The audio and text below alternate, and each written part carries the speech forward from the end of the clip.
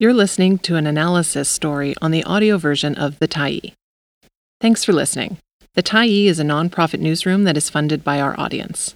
So if you appreciate this article and you'd like to help us do more, head on over to support.thetyee.ca and become a Tyee builder.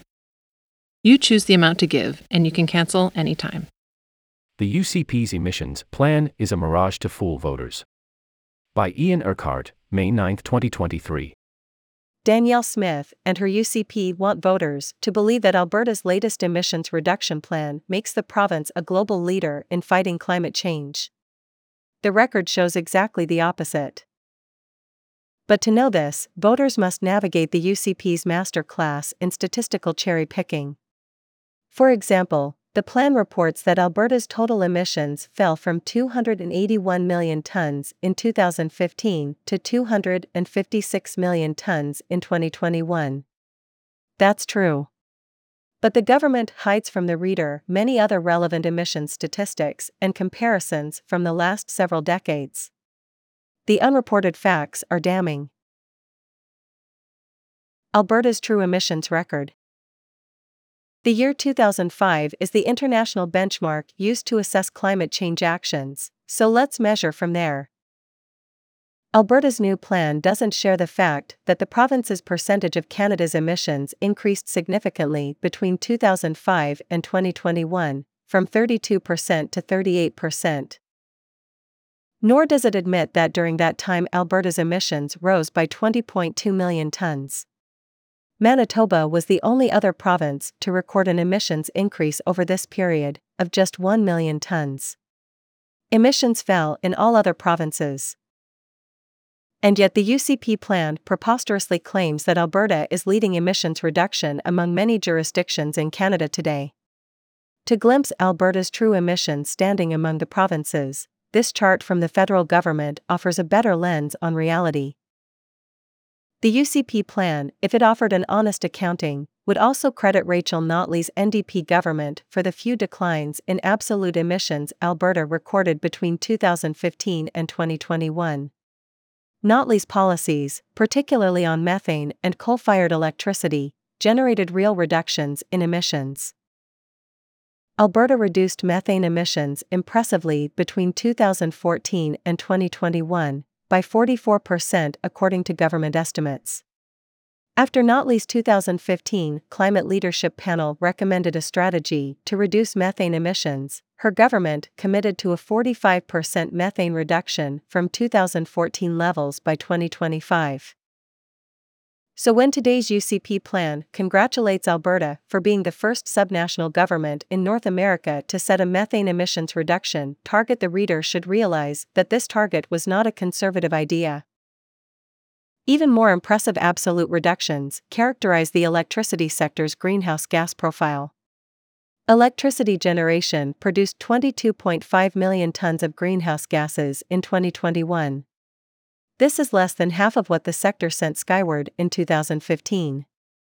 Credit, mostly, the NDP government's decision to shutter Alberta's coal-fired electricity plants. And not without howling opposition. In 2015, conservative political parties opposed Premier Notley's coal phase-out.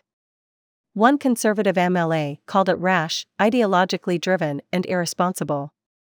You wouldn't then expect a future UCP Environment Minister to call the coal phase out one of Alberta's incredible achievements in addressing climate change. But that's exactly what Minister Sonia Savage did in the UCP emissions reduction plan. Carbon capture dreams. Technology, particularly carbon capture and sequestration, has been at the top of conservative dance cards for as long as they have skittered around climate change. 15 years ago, Premier Ed Stelmach put carbon capture and storage front and center in Alberta's 2008 climate change strategy. And his government seemed to go all in. Stelmach created a public-private partnership to craft a plan to implement, not study, carbon capture on a province-wide scale. The improved technology was supposed to deliver 70% of the emission reductions called for by the province's overall strategy. To start Alberta on that path, Stelmach committed $745 million over 15 years to Shell Canada's Quest carbon capture project.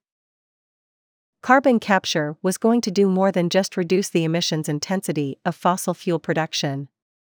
It would be the key to reducing Alberta's 2050 greenhouse gas emissions tonnage to 14% below its 2005 level. That supposition may be the only time an Alberta government said it aspired to emit fewer greenhouse gases in the future than it had emitted in 2005. Stelmach's plan also offered interim and final targets.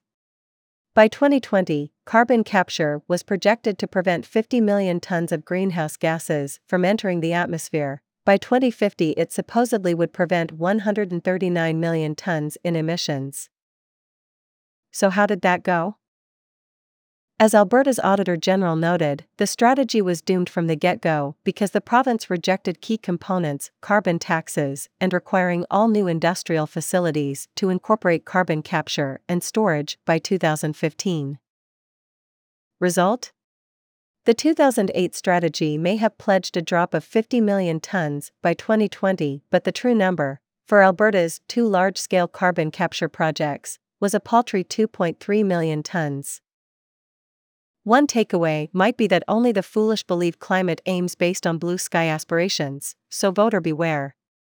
After all, the chart below shows what such aspirations have achieved so far: record oil sands emissions in 2021.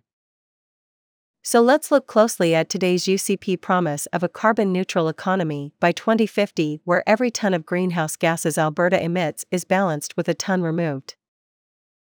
The first thing to notice is the plan fails to set interim emissions reductions targets and accountability measures because, in the minister's words, we don't know what's achievable or what's practical. In other words, no accountability, no guarantees. Then, as if we still live in 2008, the UCP tells us whether net zero by 2050 is achievable and practical depends on carbon capture. The UCP plan claims that Alberta is taking action to facilitate carbon capture investments and flies in the face of meager results so far by claiming the province is a global leader in the design, construction, and operation of carbon capture, utilization, and storage. Who came up with the plan's carbon capture targets in the plan? Not the UCP, but industry. The Pathways Alliance, the same oil sands producers who emit at record levels, is an early-stage work to build an oil sands carbon capture network. Price tag, $16.5 billion. For which the network promises annual reductions in net carbon dioxide emissions of 10 to 12 million tons by 2030. Such reductions would leave the oil sands industry approximately 70 million tons short of its own net zero by 2050 ambitions. How will the difference be made up? Stay tuned, that's the UCP's answer to questions about the specific policies Alberta needs to deliver emissions reductions through carbon capture and storage. In other words, the UCP emissions reduction plan is very much a plan to develop a plan. The UCP plan doesn't propose to have a public discussion of how carbon capture costs should be shared between taxpayers and industry. But, as lobbyist registries suggest, such discussion is taking place privately, between oil sands producers and governments. Given more than 50 years of government support and subsidies for oil sands producers, Canadian taxpayers should brace themselves for a carbon capture policy package that asks them once again to substantially subsidize oil sands producers. This year, the Intergovernmental Panel on Climate Change told us what we do to address climate change in the next 7 years will have impacts now and for thousands of years. But the plan Danielle Smith and her party are flogging on the campaign trail is almost certainly nothing but a mirage shimmering on the distant horizon. After all, for a politician campaigning in 2023, promising solutions by 2050 poses no immediate risk to their own electoral prospects. Unless, that is, citizens demand concrete details, review the math, and choose their leaders accordingly. Thanks for stopping by the Tyee today. Anytime you're in the mood to listen to important stories written well, we'll be here. And if you'd like to keep independent media going strong, head over to thetyee.ca and click on the Support Us button to pitch in. Finally, big thank you to all of our Tyee builders who made this story possible.